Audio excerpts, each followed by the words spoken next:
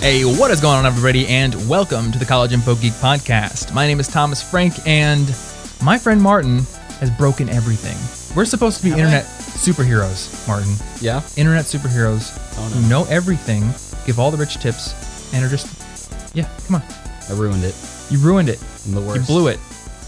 Martin woke up with a cold this morning. It was an accident. Which lifestyle entrepreneurs who work independently of any location and run thriving online businesses, selling products and giving out the most insanely useful and actionable advice, hashtag ballin', hashtag crush it, never get sick. That's Come true. on, man. I know. I probably should have read a blog post on how not to get a cold, Yeah, but I failed to read a blog post. I can on look how it not up to get right a now. cold. How not to get a cold. Okay. First, top of Google here. We got a picture of Kanye with shades just saying, don't be a wimp and deal with it with That lots is of not hashtags. What is on your screen? That's not even what is on your screen. I'm looking at it right now. WebMD diagnosis. You're being a wimp. Yeah. And prognosis, deal with it. My doctor says Is that all prognosis the time. right? It doesn't feel good. That's what that'll be $75, please. Yeah, you're just That's being your a wimp. copay. I'm actually going to charge you extra because I'm tired of listening to this. It's time for a cringy segue. Oh no. Getting told that by your doctor might stress you out. Wow. Wow. And that is what we're talking about today. I wanted to do an episode on stress because, as it turns out, stress is an important thing to know about. Stress can be good and stress can be bad. So today, we tried to outline this episode once and we got 6 pages of literally like tons and tons of research. I don't even know how exactly we're going to sift through it all.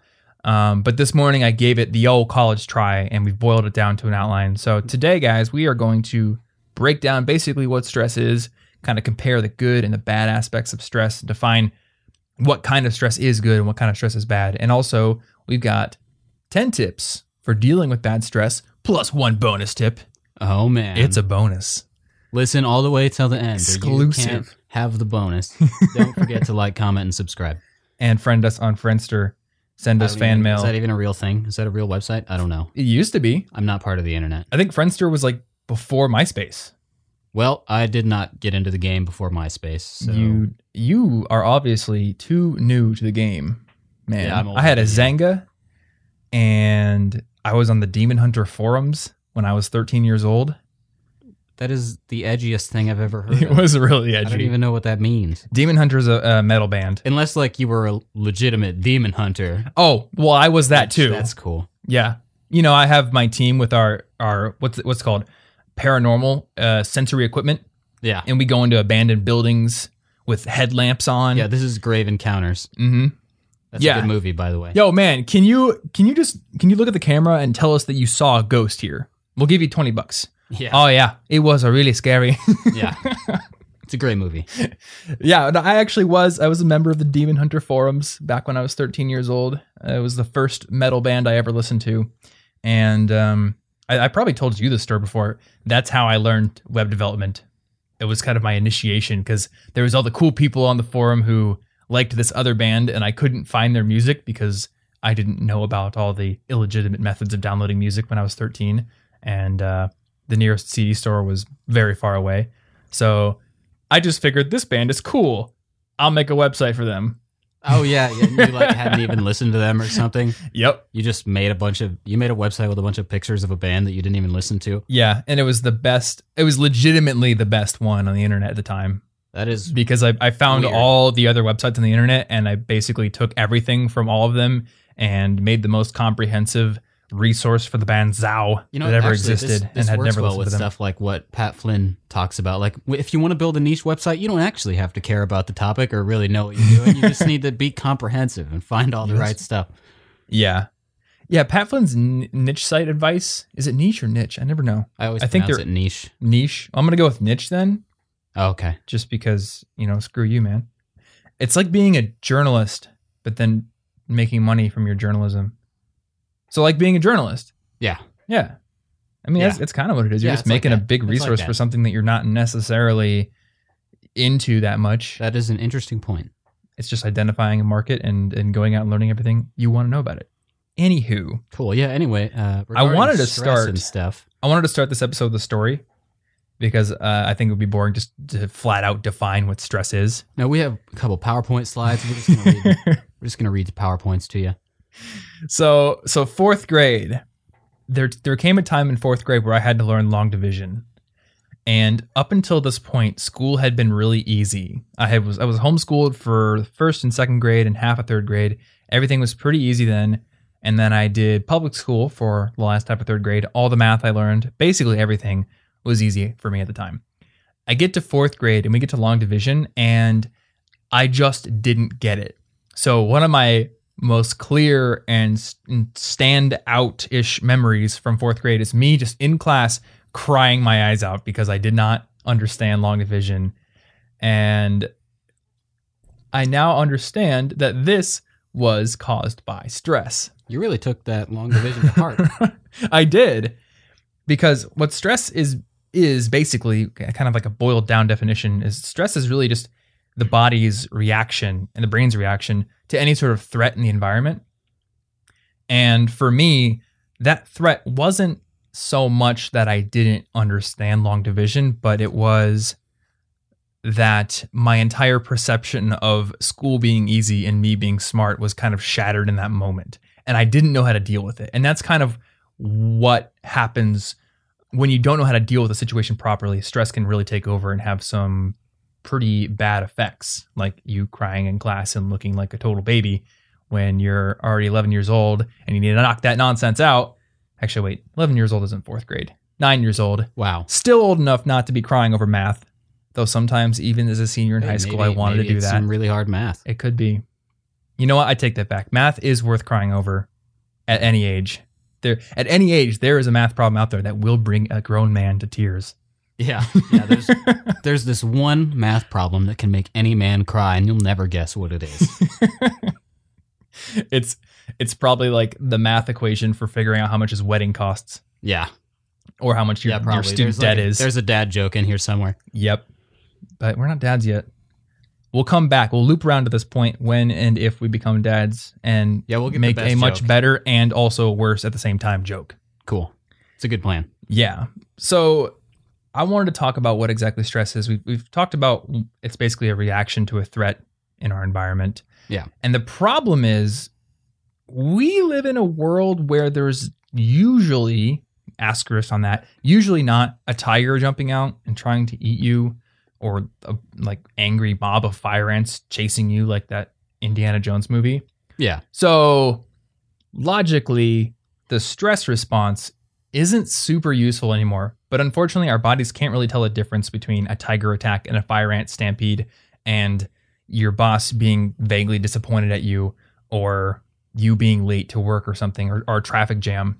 Yeah, well, we haven't really, like, our perspective is such that I've never felt the stress of a tiger trying to attack me. So some of the most stressful things I've ever felt I could probably line that up. aren't even close. Maybe if I got attacked by tigers, the normal everyday stuff wouldn't stress me out anymore. There's our because I would first- have a good comparison. Yeah. So our first big tip is you need some perspective. Go get chased by tigers. Yeah.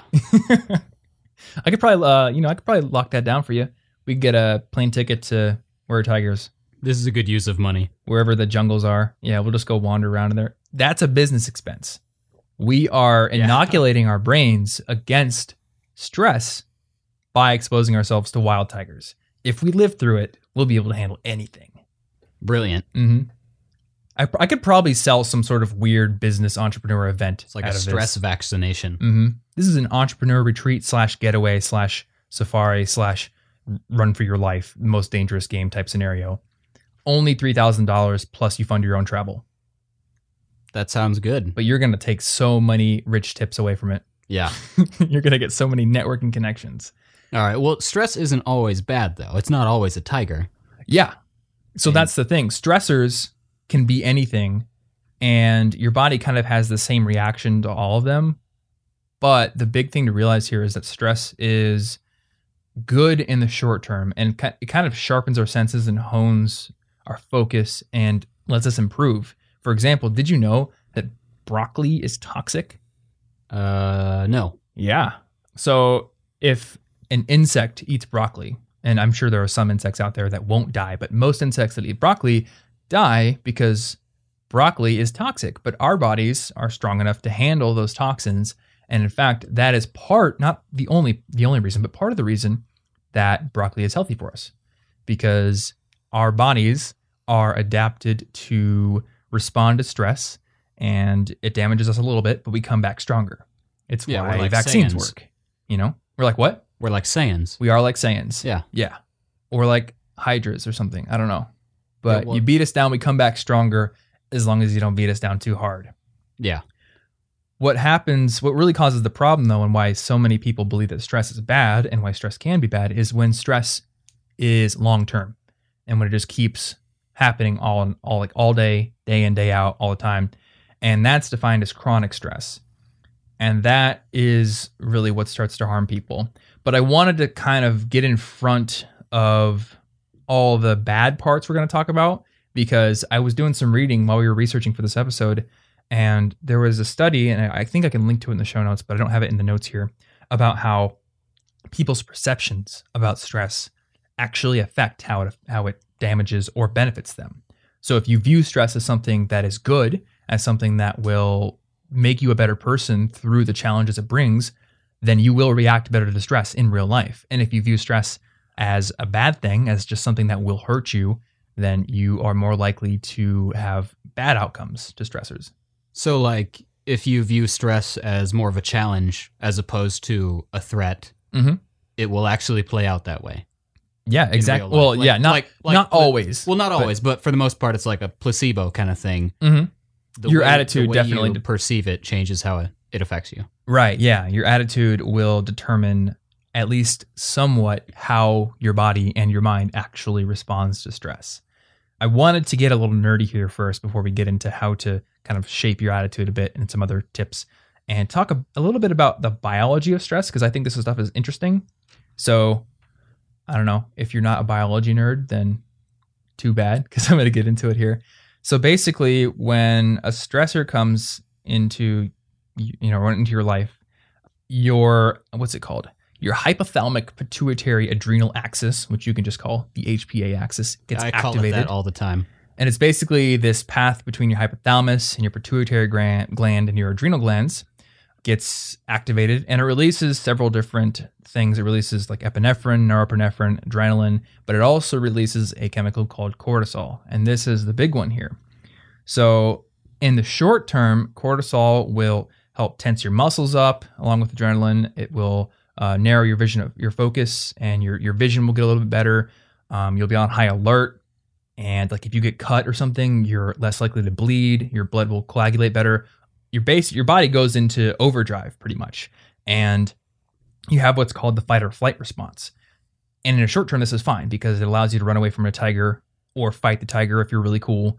But over the long term, cortisol has some bad effects. It can wreak havoc on your gut, which can cause heartburn. It can cause weight gain.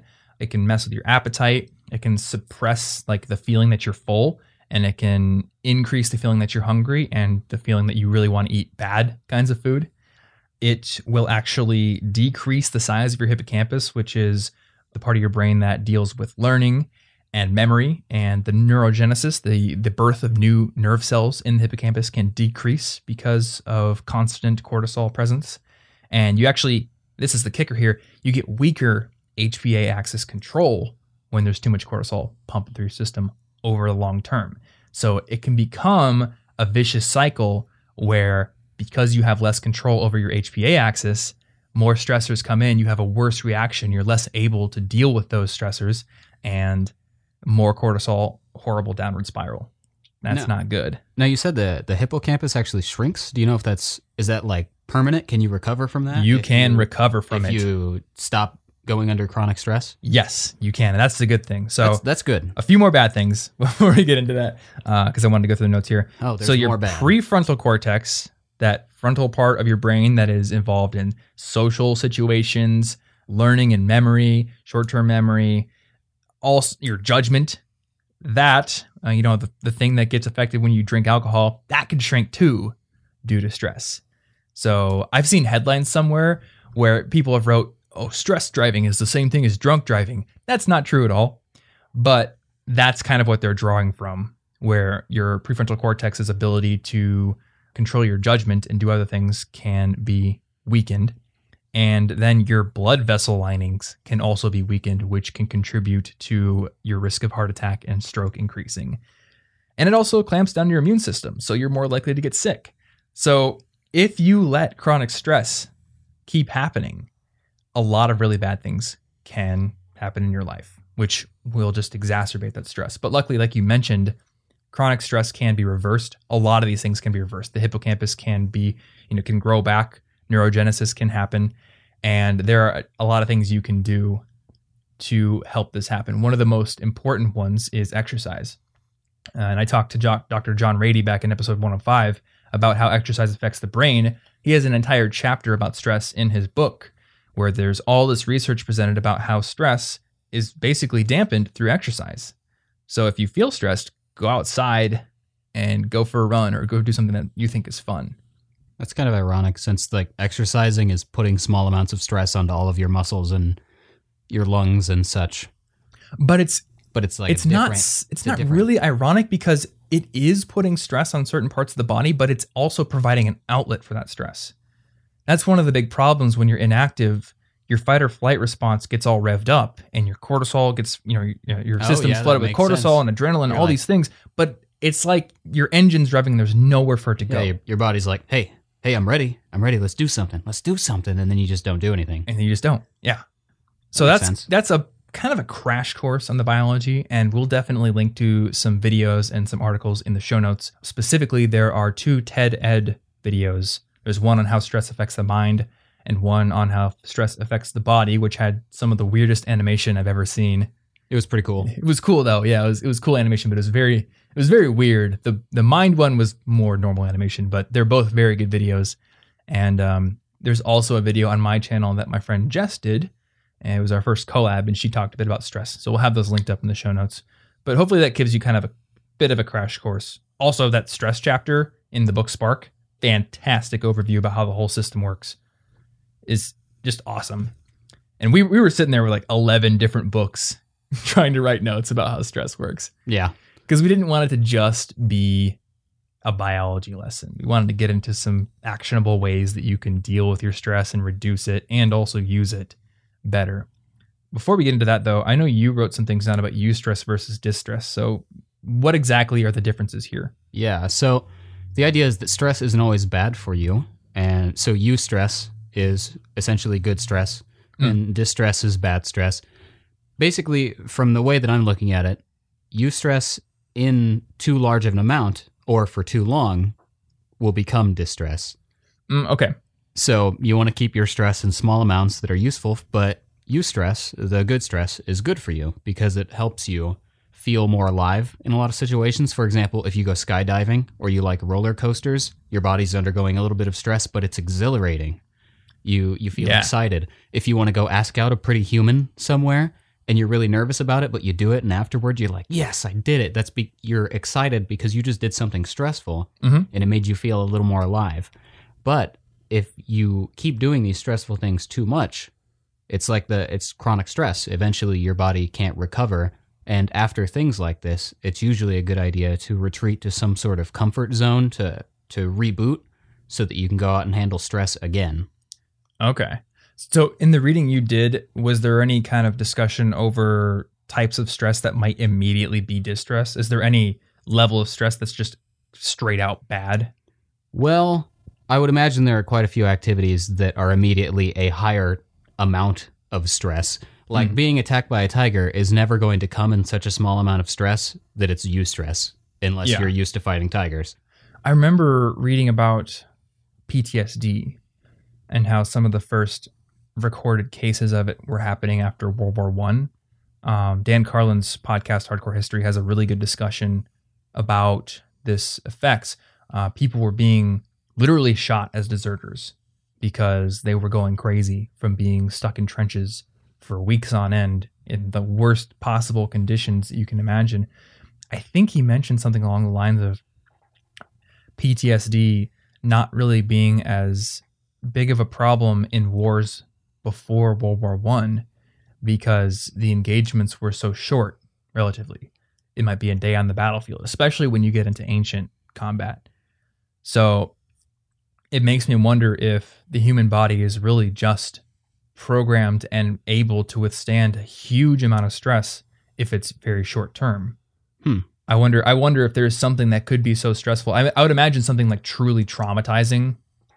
Well, yeah, could be really harmful, but and each person has their own level of stress they're ready for. So That's true. Yeah. a soldier has been training in stressful situations. Mm-hmm. Any Navy SEAL right now is going to respond way better than I will to tons of things.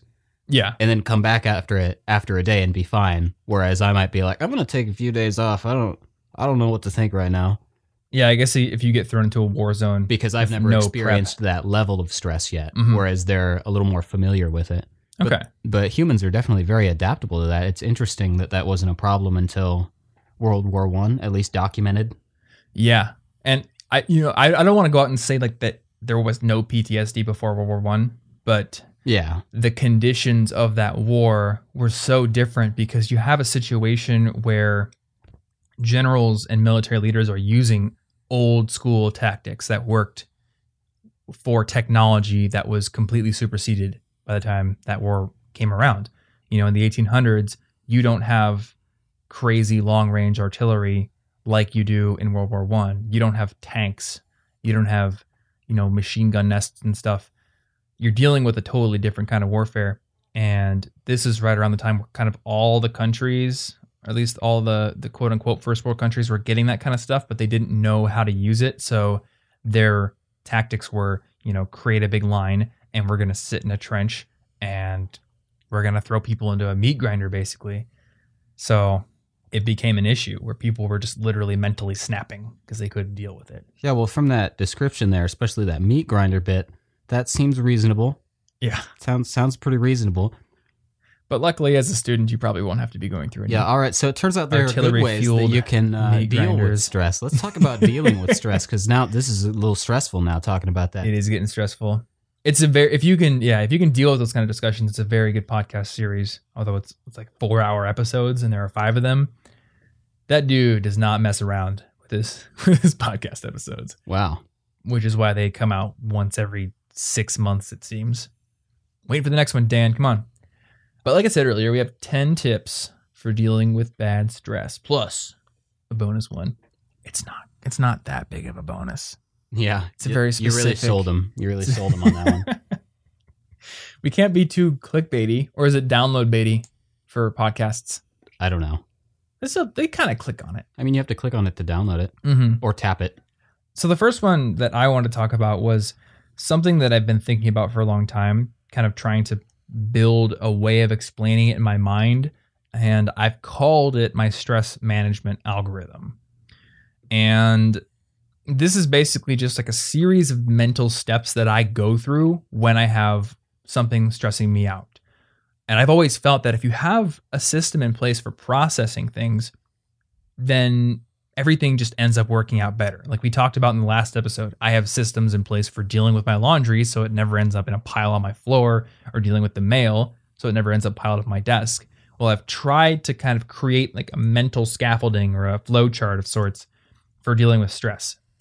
So basically, when there's something that's stressing me, I try to first define it. I ask myself, what exactly is stressing me out? Can I identify the element of whatever I'm thinking about that's really bringing on some stress? And from there, the next step is to think about, okay, what elements of this stressor can I actually control? So if politics are stressing me out, I can easily start to think, okay, there's really not a whole lot I can control here.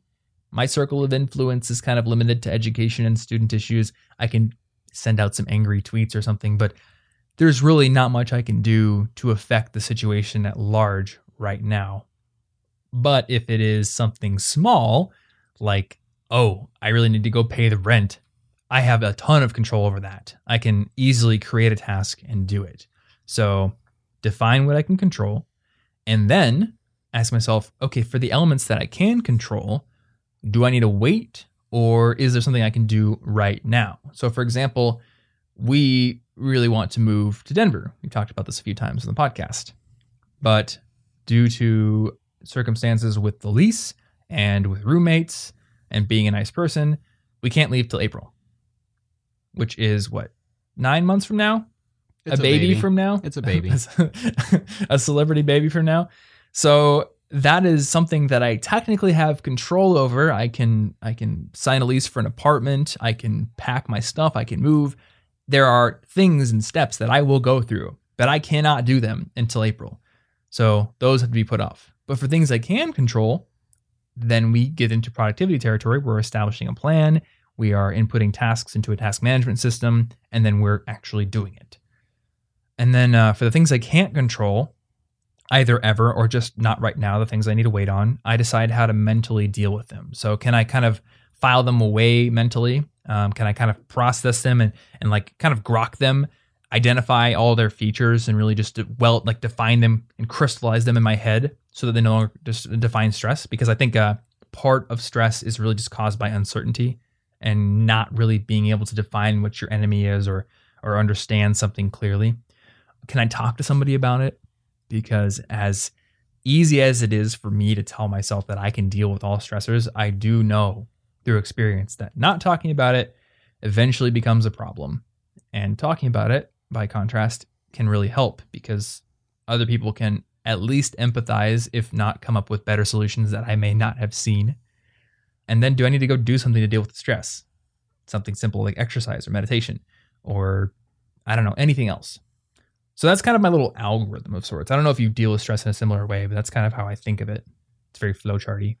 Yeah, I try to just focus on what I can handle now. It's basically the same thing. I just don't flowchart it in my brain. Okay. I don't have a name for it. My brain. No, not David. David Blaine is not in my brain. My brain is very flowcharty. So that's definitely how I do it. Now, I had a second tip, and this is very related because I think it is something you should do while going through whatever version of stress management algorithm you have, and that's to write out your anxieties. And this has some science behind it because there was a study done at the University of Chicago, that's what it was, where they had students write out their test anxieties on a scrap of paper before they started a test, and the ones that did got better grades. And I talked about that tip in a video that I made on test anxiety over a year ago now.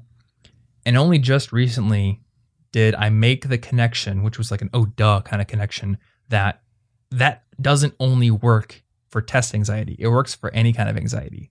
Yeah. Just write down what's bugging you. And I mean, I did this with you in the room last week where I wrote down, I think it was like 7 different things that I was stressed about. And, you know, I was stressed about, okay, sales for the business are lower in July. So like, what's going on right now, which is stressful because now I'm paying you, I'm paying Anna, expenses are higher for services I'm paying for. So income being a little lower is a little bit stressful. And I was also just feeling overworked and I was feeling overwhelmed. Like there was just too much stuff and it was all out of control. I was a little bit stressed about figure skating because I bought these new skates my coach has been encouraging me to get, and they really hurt my feet a lot. And they cost a ton of money and can't be returned because they're basically custom fitted. So I was starting to feel like, did I, get totally screwed on these new skates?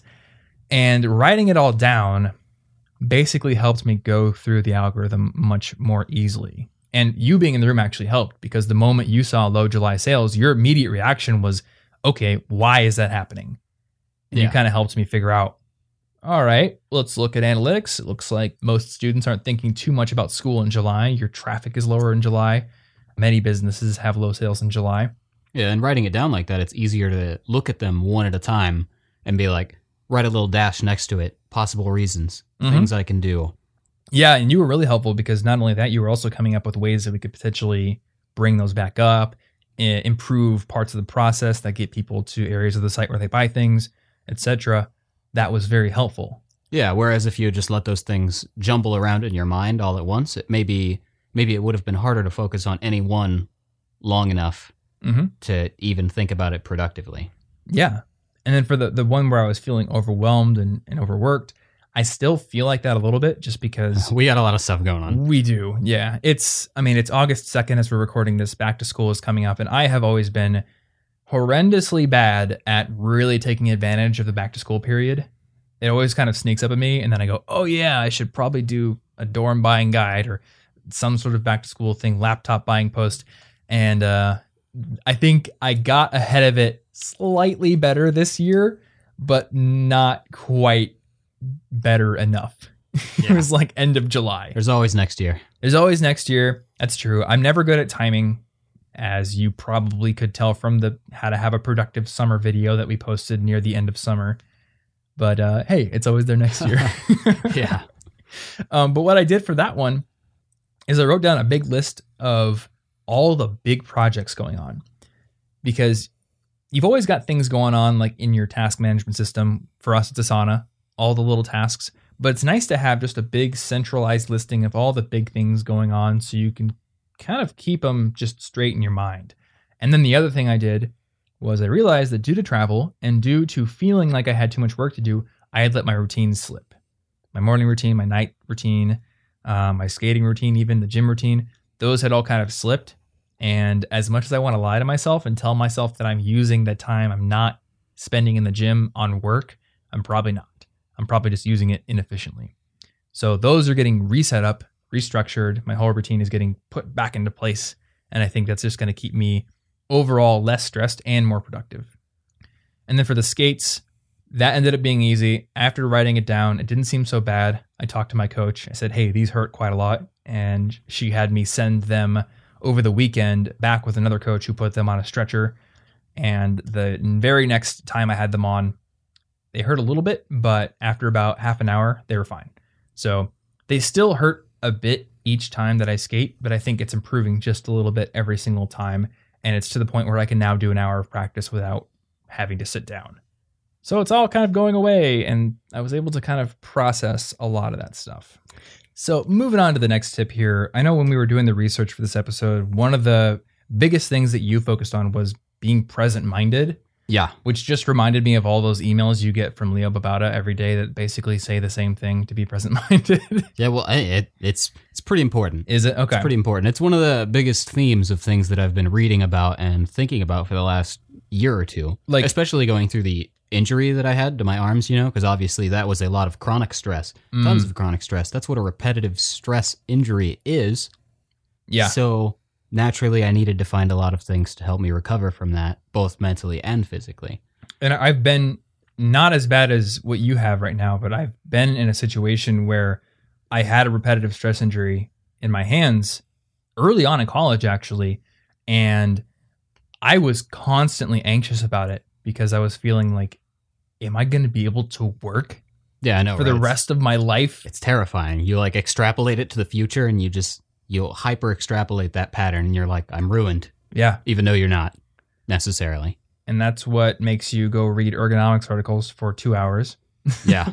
But it really can be something where you're just constantly fixated on what's going to happen in the future. So I could see how being present-minded would help. But how do you do it? All right. Well, first I want to talk a little bit about what I've been reading. This book I checked out from a library. Yeah. You can still do that in 2016. What's a library? It's got paper books in it, and you check them out with a card. But I checked out the Mayo Clinic Guide to Stress-Free Living by Dr. Amit Sood. I hope I'm pronouncing that correctly, but I have no idea. And one of the most interesting things I found was, in the beginning, they're talking about how they view kind of the way people think, and they're saying there's a default mode and a focused mode. That's how they're looking at it. And so the default mode is kind of like, it's internally directed, but you're not focused on anything. You're just jumping from thought to worry. You're simulating arguments and hypothetical scenarios. You're just kind of scatterbrained. This is what basically happens if you read a page of a book and you notice when you get to the bottom, you have no idea what you just read because you started halfway through thinking about what you have to do later, how much laundry you have. Yeah. And you get confused. Like, that's the default mode they're talking about. And then they're talking about focused mode, which is almost like that state of flow that people talk about. Basically, you're very present-minded on the activity you're doing to the point that you can end up being forgetful of yourself and your worries. Like, a good example is when I'm out taking pictures. I was out at like dawn taking pictures for my photography class, Well, it was around dawn because I was out there for like 2 hours, but it felt like 5 minutes. I had no idea how much time had passed because I completely forgot myself while I was doing it. And this focused mode that they talk about, one of the things that they mentioned was that it's a lot easier to attain and maintain when it's externally directed onto an activity. Okay. As opposed to meditation, which is internally directed focused mode. But they say that the external mode is a lot easier for most people, so they have a program where they help people get rid of stress. And their first step is to try something external before meditating. So like exercising, reading, and even something like cleaning. But the adult coloring book craze that is happening right now, that is also basically an externally directed meditation. Oh, yeah. I hadn't thought about it that way, but that is true, yeah. Yeah, the idea is that you're in the activity and you're forgetting what's going on around you because you're so present in the activity. And this isn't the default mode, and it's kind of hard for people naturally, especially right now. We're in the digital age. We've got tons of stuff distracting us. Mm-hmm. A good quote about this that I like from the book, The Tao of Pooh, one of my favorite books, is in reference to the human mind, they say, it drives down the street in a fast-moving car and thinks it's at the store going over a grocery list. Like, we're so focused on what we're doing in 5 minutes or what we have to do later or what we did yesterday that we're not present in what we're doing. Yeah. And of course we're not very good at this, naturally, except for in the case of maybe a fight or flight where you're already really stressed. But think about it in nature. There's this picture.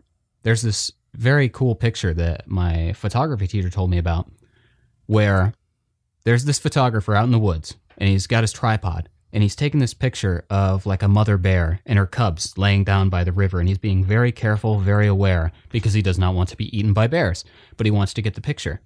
He doesn't even know, and another photographer caught this on the picture, that a male grizzly bear is right behind him. It's in the picture. He has no idea because he is so present-minded that he cannot react to things around him. He's not paying attention.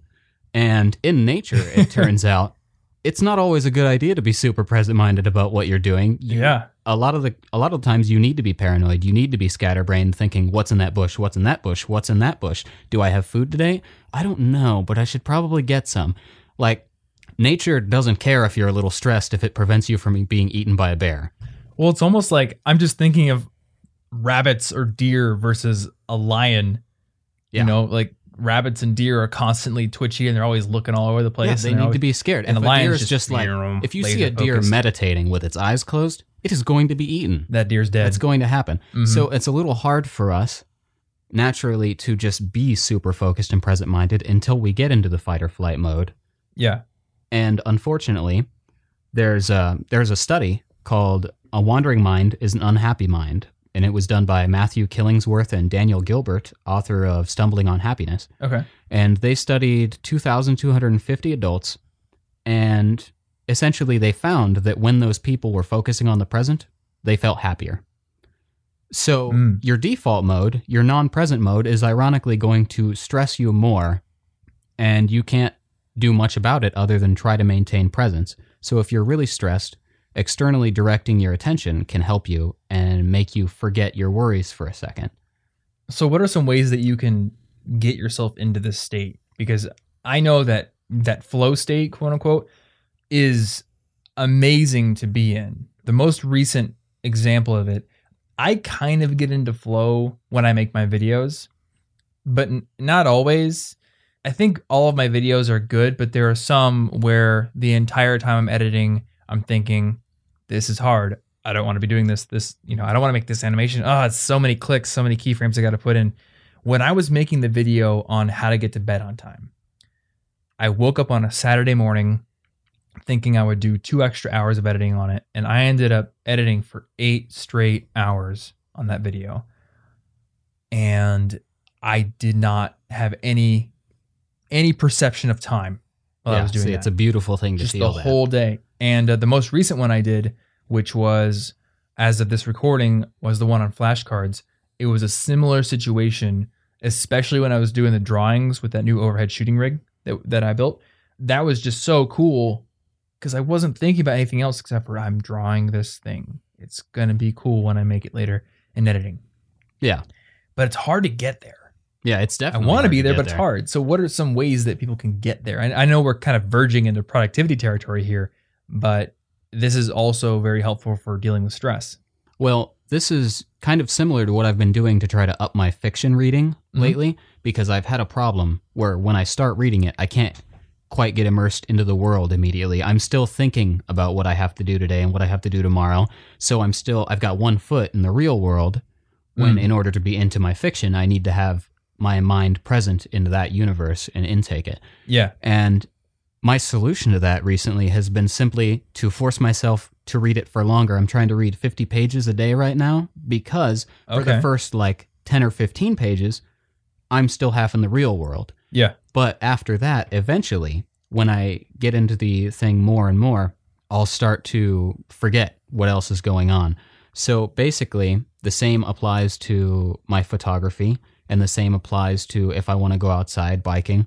For the first little bit, I'm still thinking about these things.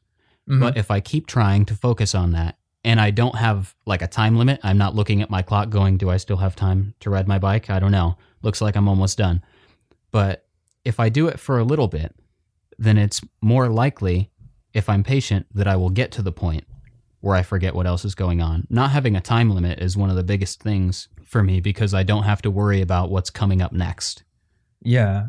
Do you think we just try to fit too much into every day? I think that we absolutely do because we live in the Western culture where basically time is money, work is money. We value our time in this weird abstract way where we're spending it on things. Yeah. When really the time moves regardless. And, it's not the only way you can think about that. And that's not something, I don't want to get into some deep, crazy philosophy right now, but why not? Throw down. Because that's going to take 4 million hours probably. But I guess the point is that we don't have to value it that way. So if I'm doing 1 or 2 things a day and I feel really good about those 2 things, I end up feeling better at the end of the day than if I did 10 meticulously scheduled things that all seemed productive on the surface. If I do laundry, clean the kitchen, clean up a little bit of my room, and meditate for 5 minutes, or if I go out and shoot photos for 3 hours, I just get completely lost in it, come home and code something amazing for another 2 hours, I feel better on that day than I do on the previous day where I did short bursts of 90 activities. Yeah.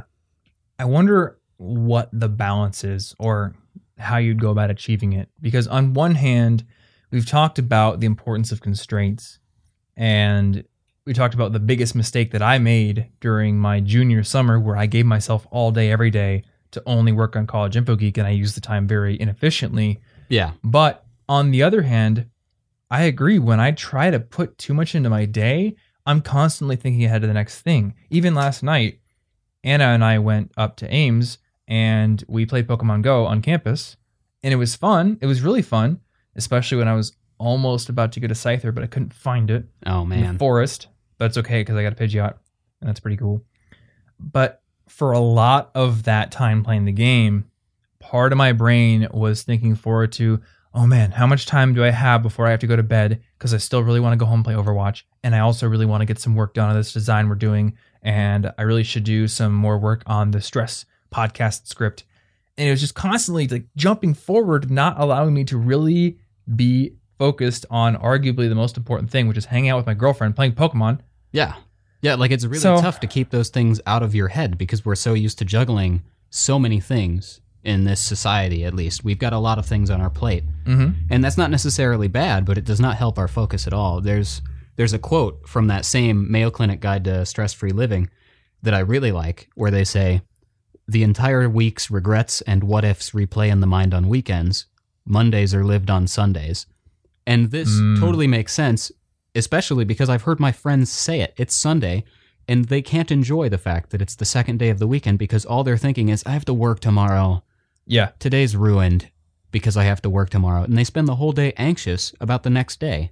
They don't even experience the day that they're living at the moment. So maybe if we were to boil down, be present-minded into some actions, I suppose it comes down to don't try to shove too much into every single day. Now, this is obviously going to be tempered by what your schedule dictates, how much stuff you have to do. Sometimes you don't have a choice. And I think that maybe once a week, you should have the day where you try to shove all the small, little low mental energy maintenance tasks together to get them all done. And hopefully that's going to give you more days during the week where you could be a little bit more airy and stretched out about your time. And maybe you're not trying to schedule things to a T. Maybe you're not saying, this particular task gets 3 hours, but when you go to bed at night, if you're doing your pre-bed routine and you're writing your next day's plan and you're writing down what you're going to do the next day, you're thinking to yourself, these 3 things together will probably constitute an entire day of work if I really truly give them the space they need. Yeah. So you're kind of creating space there. And then I think using something like the Pomodoro technique, just setting a timer, or like you said, setting a pretty challenging reading goal, those are ways, kind of commitment devices or external productivity techniques that can get you into your work because you're creating some sort of criteria you need to meet, a time criteria or a page criteria that can help pull you into the work because I must do this very concrete, quantifiable thing. And my concerns about what will happen later in the day won't change that. Yeah, so it's not like I can be late for something. I'm like, the next thing I have to do is finish these 50 pages, and that's a lot. So I guess I don't have to worry about anything else for a while because it's 50 pages. It's going to be a bit, so I can really relax and get into this. Yeah. Now, can you say a little bit about meditation? I know that the Mayo Clinic guide said, that's maybe a more advanced technique here, but I think it's still useful. Oh, it's definitely still useful. They're not saying that it's not good. They're just saying that when it comes to being focused, it is easier for us to focus on something external than internal, because when you're internally focused, it's a lot easier to accidentally slip into spontaneous thoughts and worries and ruminations about what's going on in your life. But meditating is obviously really helpful when you can do it.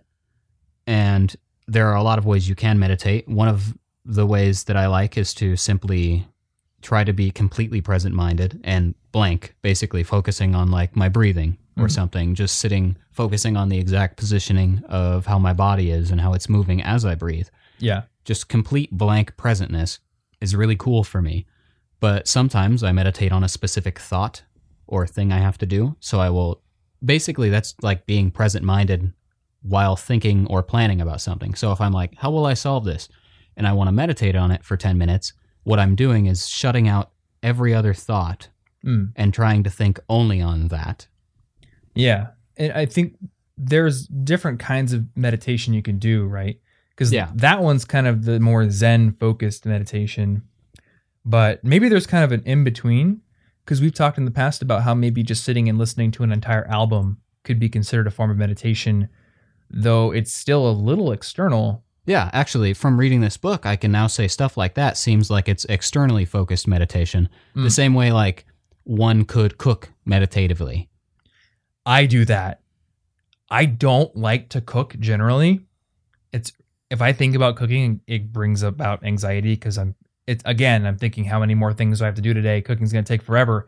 But there is one night a week where it is my turn to make our tortellini sausage pasta, and I just get in the zone when I make that. I get the cutting board out, cut up the vegetables, start simmering the meat. The whole process, I know it down to a T. I know all the tools I need. I practice, and I'm going to obviously pronounce this bad again. Mise en place. Mise en place, that was pretty good. Okay. Mise en place, which is a French term that kind of means everything in its place, every tool out and put where it should be before you start the work, which is something that many chefs actually practice deliberately. And that whole process, I don't know why, but cooking that one meal it is a very meditative experience for me, and I like doing it.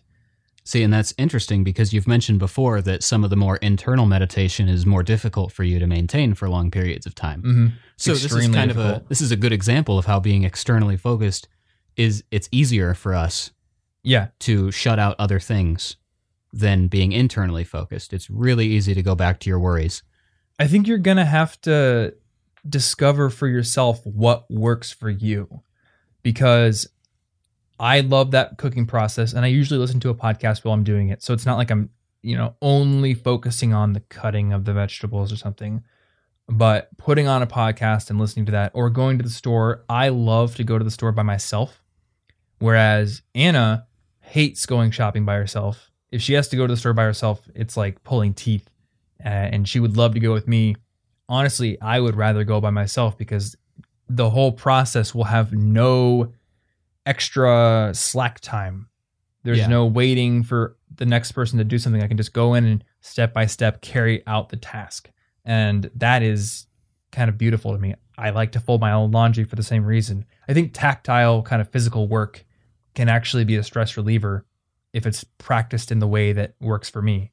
Yeah, especially if you're not worried about what's coming next or some sort of time limit. You're just like, I'm doing this until it is done. It's very simple. Yeah, exactly. So the next tip that I wanted to talk about was something I learned about called screen apnea. So I bought this sleep book. Apnea? Like that? Is like sleep, the same. Is sleep apnea the condition where you're That's breathing like where you really stop- shallowly It's or like you where stop breathing? You stop breathing in your sleep, I think. Yes, it's exactly what it is. So we went to this new local bookstore in Ankeny here. It had like a soft opening, and I didn't think I was going to buy anything, but I found this little book from 99U, who I think are the same people who run the Behance design portfolio site, and it's called Manage Your Day-to-Day. And it's just a collection of little mini essays written by designers and journalists and writers, people who the people at 99U must like, kind of collated together in this little book. And there was an essay called, I believe it was called Get Away from Screens. It was about this condition called screen apnea, and it was written by a writer named Linda Stone.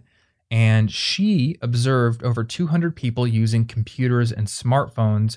And what she noticed is that the majority were often holding their breath or breathing very shallowly while using their technology.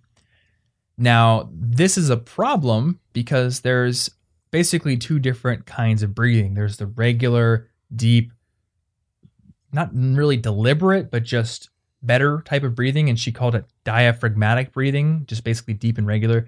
And this will quiet your sympathetic nervous system, and it amplifies the abilities of the parasympathetic nervous systems, which will govern the feelings of satiety. I don't know if I'm pronouncing that right, but feeling full, healthy organ function, a sense of relaxation, lack of stress. Whereas the shallow breathing and breath holding and also hyperventilation, these can all contribute to the sympathetic nervous system getting you into that fight or flight state. So cortisol is flooding your system.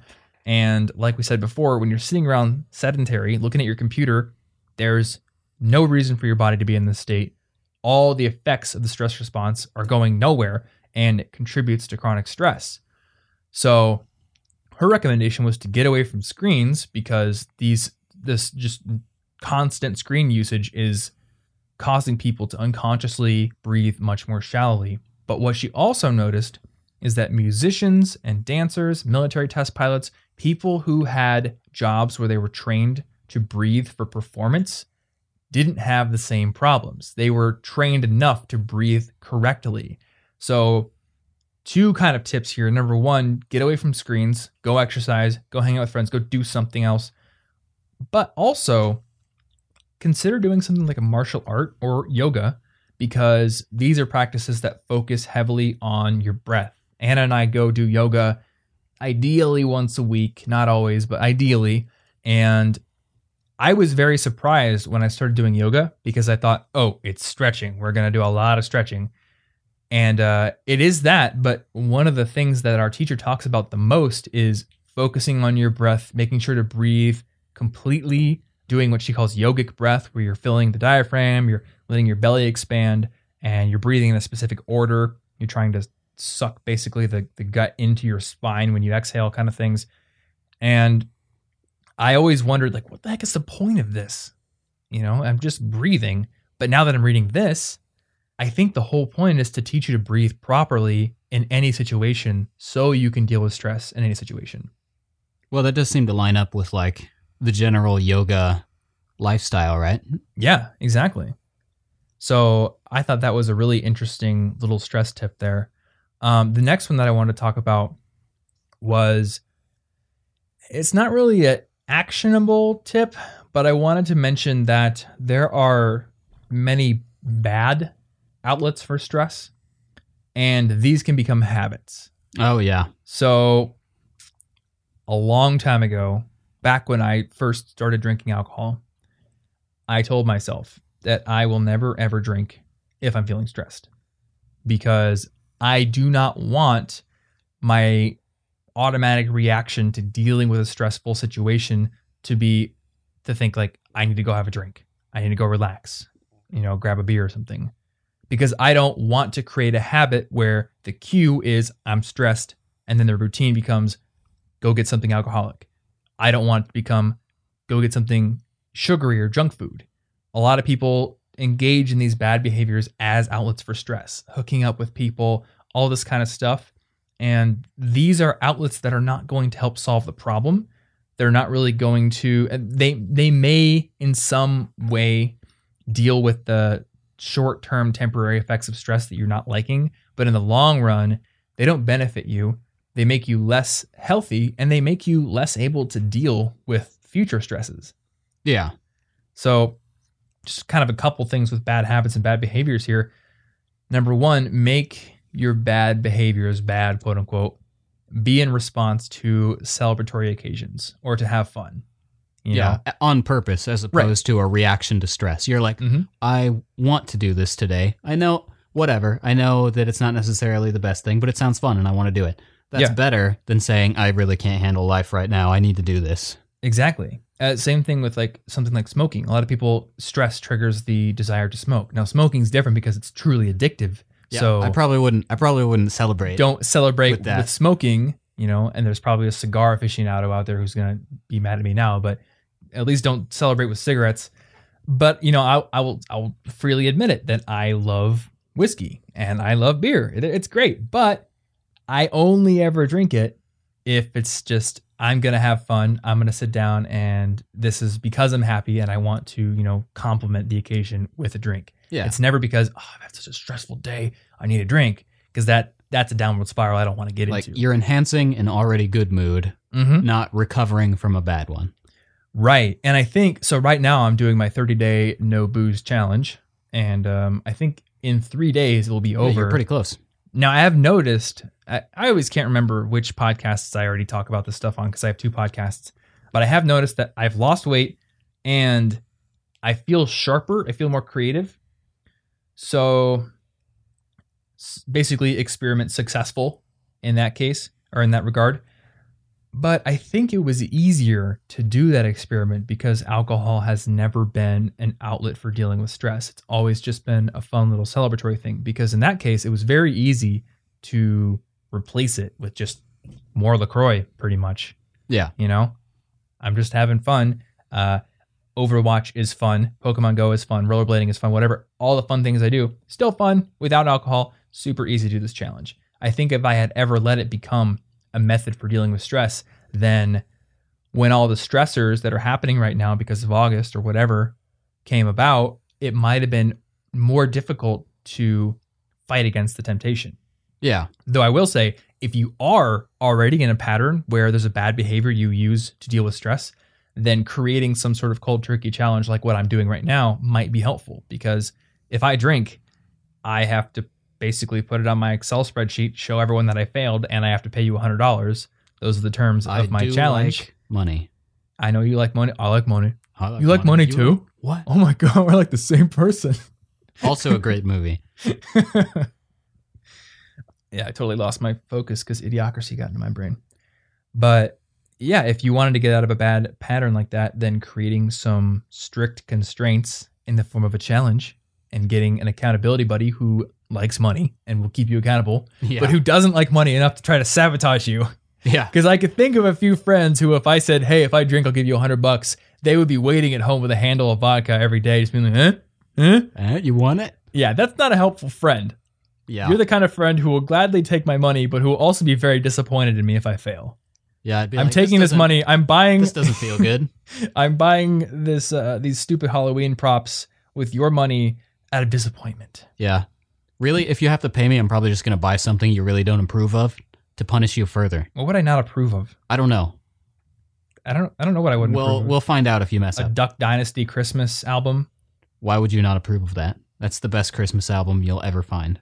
I don't know, man. I like the August Burns Red Christmas album. I don't know. It's pretty good. If you ever fail your challenges, I will find something. You'll find something. And it will be interesting. Okay. You know what? I feel like we had a conversation like this a while ago where we were thinking of the thing for each of our friends that would basically piss them off the most. Oh, yeah, because we wanted to do like an inverse Secret Santa kind of thing where we try to give people gifts that we know they will just be super mad about, which obviously could backfire if you do it in bad humor. But we wanted to just stuff that somebody really wouldn't like. Oh, we were gonna get Quentin a bunch of pop figurines. Yeah, because he hates pop figurines. Hates pop figurines.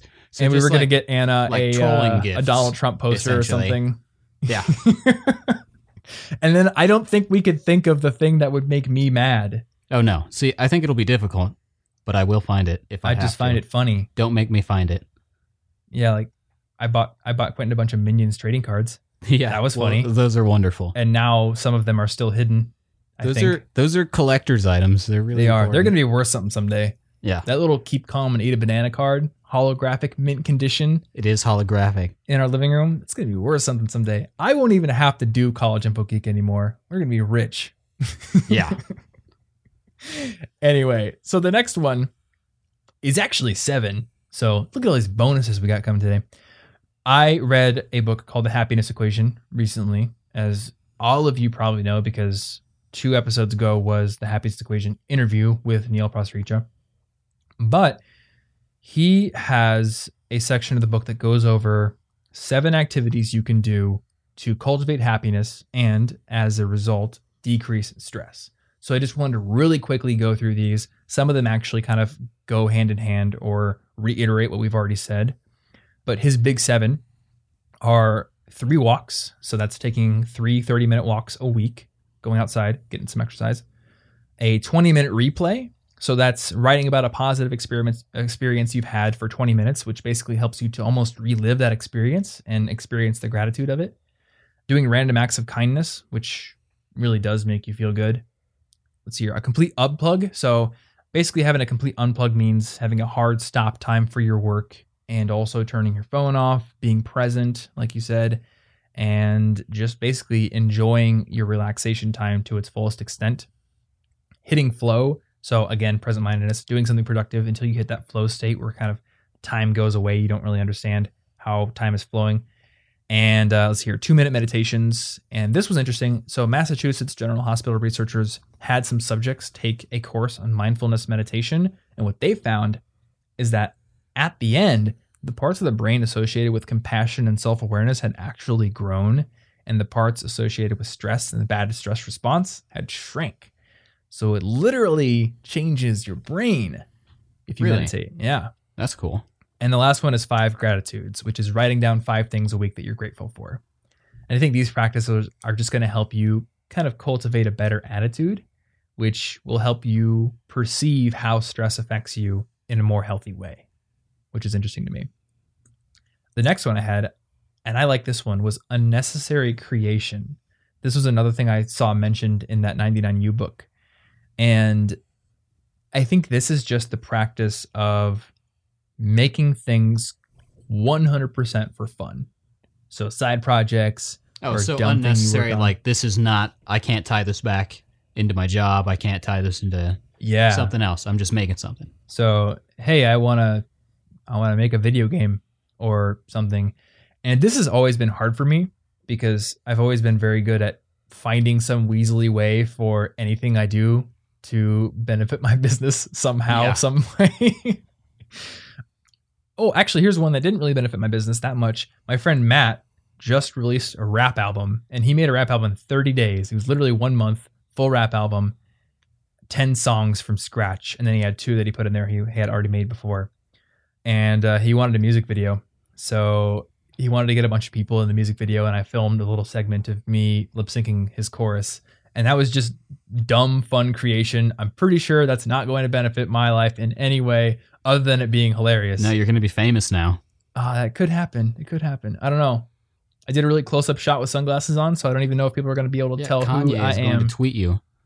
Oh, look. Kanye just tweeted me right now. Yeah. Love the vid. Hashtag crushing it. Hashtag balling. If Kanye tweets you, give me it's a probably call. Just to say, don't use my kid's name in your stupid 5 questions podcast. I hope that Northwest doesn't get mad at me for talking about him. Kanye listens to the show. That would be pretty cool. Or it would be pretty bad. I don't know. Maybe Kanye would be mad at us. I don't know. Hopefully not. But yeah, just get involved in some unnecessary creation. If you want to make something stupid, don't worry about whether or not it will benefit your career, because just making stuff without the pressure of thinking about what people are going to think of it or how it's going to get you ahead in some way is really fun. I think. Yeah. Not everything in life needs to be productive. Mm-hmm. Yeah. Sometimes I think about this and I get a little bit down because this was a side project at first, but then it became my career. And now I feel like every other side project would just be taking away from the time that I should be spending on my site. But reading that in the book kind of put it in perspective for me.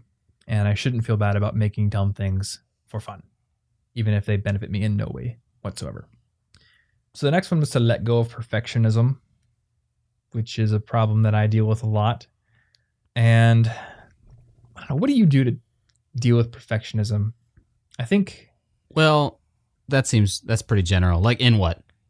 In your work. I got to get an example. In your work. So here's an example. Any video I make now, because my channel is big, because there's a big audience waiting for it, I feel like before I even start writing that this needs to be perfect, this needs to be, worthy of my channel, quote unquote, whatever.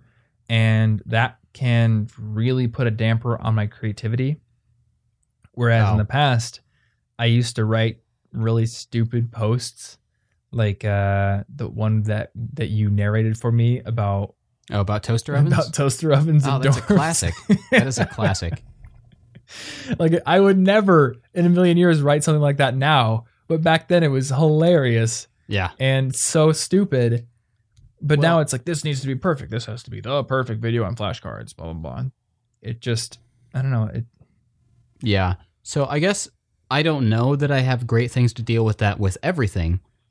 But when it comes to producing something or turning in something, so let's say I'm sending a really stressful email to somebody and perfectionism would come in because I would want to be like, this has to be like perfectly worded. I have to figure out how to not make them mad at me. I'm quitting my job or something. And my solution to things like that, and this would work with an article or a video script or something to that effect. I like to do things where I make it too late and then it's okay. Like if I'm sending that stressful email, I'll be like, okay, this is probably done, but it doesn't feel done. And then I'll just be like, 5, 4, 3, 2, 1, and I click it. And then I go, I sent it. It's too late though. It's too late. And now it's out of my control because it's too late. And because it's out of my control, I don't care. We're all good. I used to really operate on deadlines, like strict deadlines. Yeah. Video will go out every Thursday kind of deadlines. And I've gotten away from it. Yeah. Under the guise of, I want to put more time in my videos. And to a degree, that is legitimate because it actually does take more time to do. And it is increasing the quality. Mm-hmm. I've been going through some of my old videos because a company wants to license some of them, and that's cool. So I have to re-export them, make a few changes. And I do notice the older ones, have less B-roll, less pictures, which is interesting to me because my brain goes, more pictures equals better. But some of those old videos have a lot of views. So maybe I could just talk in front of the camera without a ton of B-roll. But my brain doesn't think so. My brain thinks it needs to be fun and crazy animations all the time. So it really does take longer. All the animations in the latest video were just insane to do. But the deadlines, I think, did help me mitigate the need to be perfect because it just had to be out. So yeah, whatever I have. So like removing a tiny piece of it from your control where you're like, hey, there's not much I can do. I had to turn it in now. Yeah. This is pretty good for what I had to turn in now. Mm-hmm. As opposed to saying, well, I could turn this in when it's done. And the thing is with something like a piece of art, is it ever really done? Or do you just keep wanting to improve it forever until you finally turn it in? Fashion's never finished. Yeah. So yeah. I think a deadline is probably a good thing to do there. Or freak out, count down, and hit the submit button and then have a little bit of an anxiety attack for 30 seconds until you're like, well, I guess I might as well just ignore it now that it's too late. That's what happens to me every single time I email someone more famous than me. Yeah. Yeah, I'm just completely in my own head. Am I saying too much? Do I have too many paragraphs here? Are they gonna ignore it? Oh my gosh. If I use too many exclamation points, I used 2 exclamation points in a row here. They're gonna think I'm some weird, crazed fan, and I'm just completely spastic. And that's not how people think.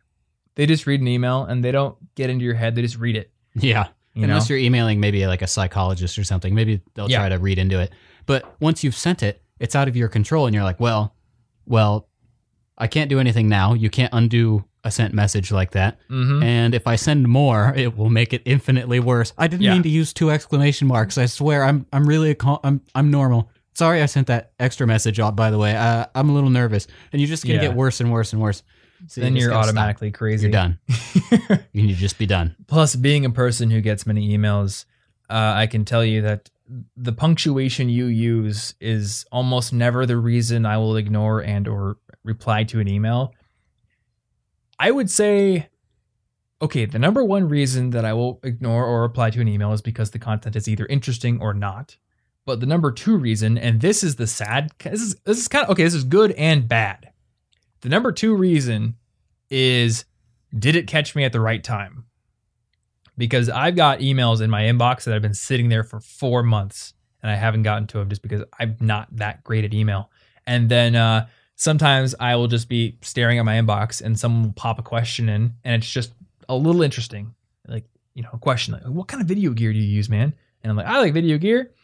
And I'm just staring at my email box. I'm not currently editing a video, so there's nothing else currently occupying my time. And I get back to that person in 10 seconds. And then they think, man, you're so responsive to emails. I can't believe how easy it is to get a hold of you. If only they knew. Yeah, because if they had sent it like a half hour earlier, they would never have received a response. Yeah. So, I mean, that's so it's good and bad because, the good part of it is you don't have to worry too much about the exact way you write something. Just follow some general rules. Keep it pretty much short and don't be too me focused with your emails. They're, just very simple tips you can use to write better emails. But the bad side of it is if you catch me on a day where I'm already stressed out, I've got a million things going on, I might think to myself, I really wish I could answer this email, which I always think to every email, but I have to prioritize, I have to triage archiving that one.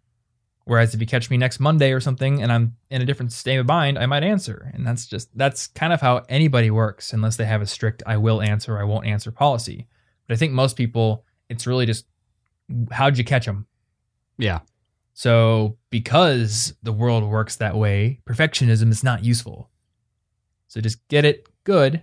Good is enough. Perfect is the enemy of good. So get to good and then ship it, publish it, be done with it. And the last real tip I had was to take stock of your relationships. And if you find that you have toxic relationships in your life that are causing you a lot of stress, consider cutting them out.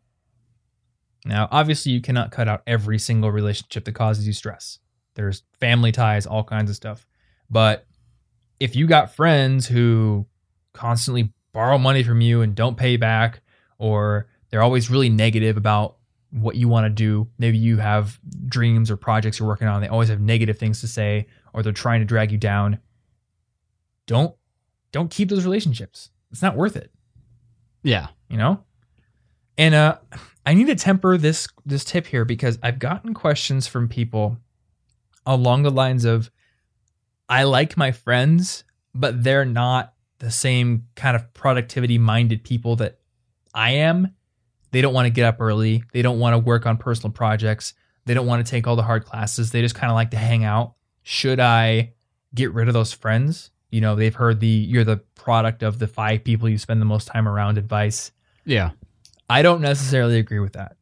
And I had that mental dilemma. I've had that mental dilemma in my head since high school when I hung out with friends who really just like to play video games and chill out.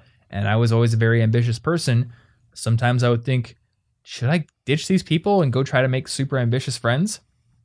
And I'm really glad that I never did. Because what I found is as long as you do go build relationships with the kind of people who will encourage you and who are encouraging you by proxy because they're doing things in their own lives, as long as you have those kind of people in your life and you have regular correspondence with them, I think that's enough. So it's not necessarily literally the 5 people that you spend the most time with, but like the 5 that you choose to take the most inspiration from. Yeah. And I think, as in many different areas, I am always the moderate here. There's going to be some really gung-ho entrepreneurial person out there who will probably disagree with me and who will actually believe that, no, you should cut out lazy people from your life and only spend time with super go-getter, #ballin' people all the time. Otherwise, you're going to fail and your blog's going to get hacked by spam bots or something. That seems unrelated. Tom, do you want to talk about it? And you're just going to fade into irrelevancy, man. But I don't believe that. I think you can have friends who have very different ways of looking at the world, as long as you do have people in your life who will motivate you. You don't have to spend every minute around them, but at least have them around. So cut out toxicity, but don't mistake different views on work and different levels of ambition for toxicity. You need to actually identify, what about this relationship is actually toxic, or am I just a little delusional right now because I've read too many motivational articles on BuzzFeed? Yeah. Well, to be honest, if you're nothing but ambitious and productive 100% of the time, I feel like that good stress you're using to motivate yourself is going to turn into distress eventually if you never relax. Oh, yeah. If you never have fun. Yeah, for sure. And so we have the bonus tip, but I think you should say it because it comes from your girlfriend. Yeah, I don't know if that's a real tip. I don't know if it's a real tip. She said to read Harry Potter. I guess that works. That's a pretty good tip. Ashley tip. Yeah. And hey, I think it could work. I mean, Harry Potter's a pretty good book. Sure. Yeah. Sure. So there you go. If you're stressed out, hey, that's externally focused, just read man. Harry Potter, man. Or be like me and play Heli Attack 2 at miniclip.com. Yeah. That's still up. Replay old video games because new video games are bad. That is true. Well, okay. I'm going to disagree with you there. They're not all bad. I'm going to disagree with you because the GameCube is good. Look, man, Overwatch and Splatoon. Yeah, I don't play multiplayer games like that. So good. I don't do that. And Enter the Gungeon, not multiplayer, so good. So good. But I will agree with you. In most cases, I do love to go on my nostalgia trips. I like to play the old games because I have no pressure to complete them. There's no stress to complete them. I'm just like, I already beat this. I'm just messing around. I've never felt stressed to complete a game ever. Even if it's new.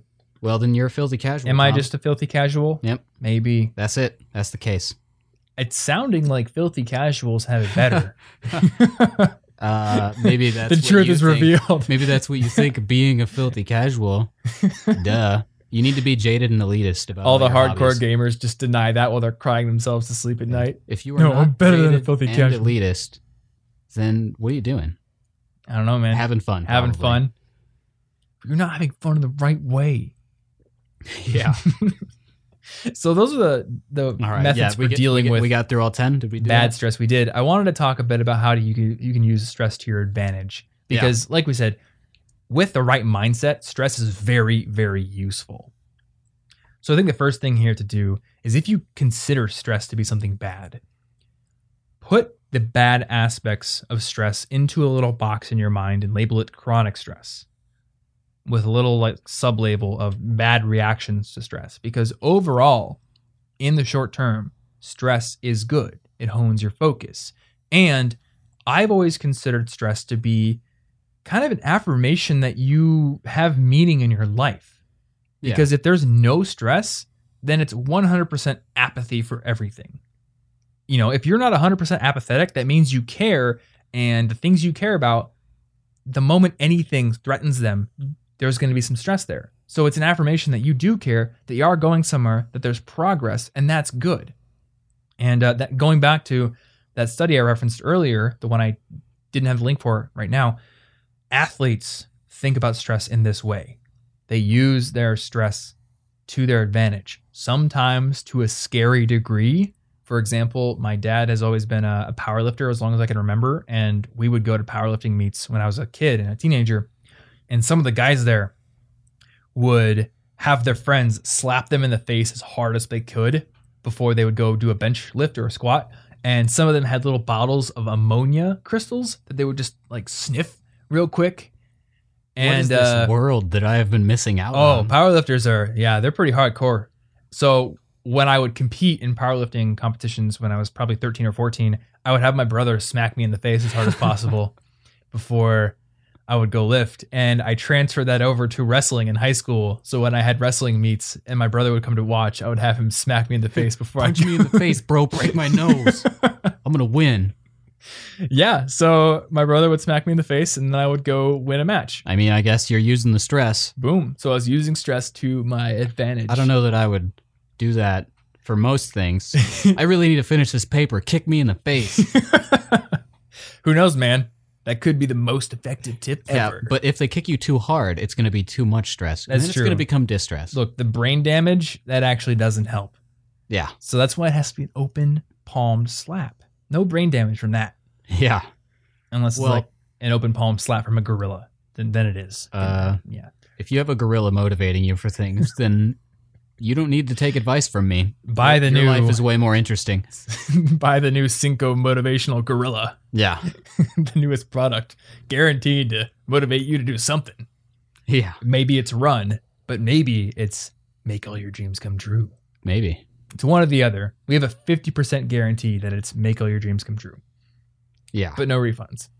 Well, anyway, yeah, the point is that like stress can be used usefully. And this is what procrastinators do all the time accidentally, because they wait until the last minute and then they let that burst of stress that's like, you have like 40 pages to write in 2 days, and then they let that stress fuel them through the work. See, I can never come to terms with whether or not it's a legitimate strategy or if it's just an excuse. Well, I don't think most people are doing it on purpose as a strategy. I think it's accidental. Yeah. Well, Gretchen Rubin in her book Better Than Before, she kind of outlined different personality types, and she outlined the difference between marathoners and sprinters, and she kind of gave a label to people who kind of do get motivation by the deadline coming up and looming. And I have to wonder, I've spent so many years saying that's not really a good way to do your work. You should be more disciplined and planned. But honestly, I think the deadline really does hone your focus. There is some stress there, and it might be useful. Yeah, well, I won't say that I've done this on purpose to cleverly take advantage of that stress, but I certainly did very well on a lot of things that I procrastinated on all the time, throughout my entire life. Yeah. So related to stress being good and reframing your mindset to think about it in that way, just your attitude in general is going to affect how you live your life and how happy you are and how stressed out you are a huge amount. Going back to the happiness equation, Neil actually outlined some research in his book that points to your attitude defining 90% of your happiness and your circumstances defining just 10% of it.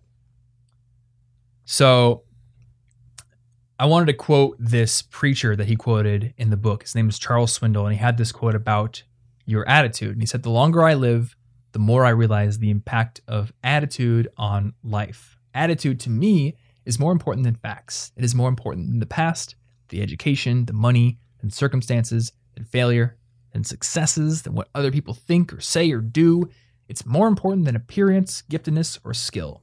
It'll make or break a company, a church, a home. The remarkable thing is that we have a choice every day regarding the attitude that we embrace for that day. We cannot change our past. We cannot change the fact that people will act in a certain way. We cannot change the inevitable. The only thing we can do is play on the one string we have, and that is our attitude. I am convinced that life is 10% what happens to me and 90% of how I react to it. And so it is with you. We are all in charge of our attitudes." I really liked that quote a lot, and it just reminded me to think about how I react to the things that come into my life, how I set my attitude every single day. So that's kind of how I wanted to close out this podcast. Martin's laptop died. It was an accident. Oh, wait, you know what? You can still talk, though, because I can still my talk. computer is We're running still your good. mic. We're still okay, good. cool. I saw you put the laptop away, and I was like, oh, no, he can't talk anymore. I just have to That's not how it smoothly works. close the episode out. No. But no, it's running off my mic. Cool.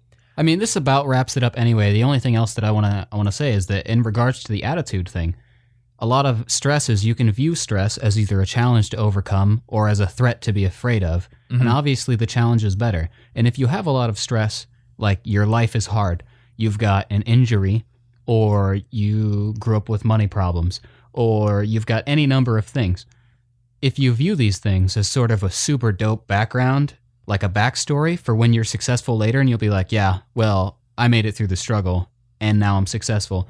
It's like a badge of honor. You know, it's if you view it as a challenge to work through and be proud of working through, then it will be a lot better than if you view it as I'm a victim of the universe and this isn't fair. Yeah.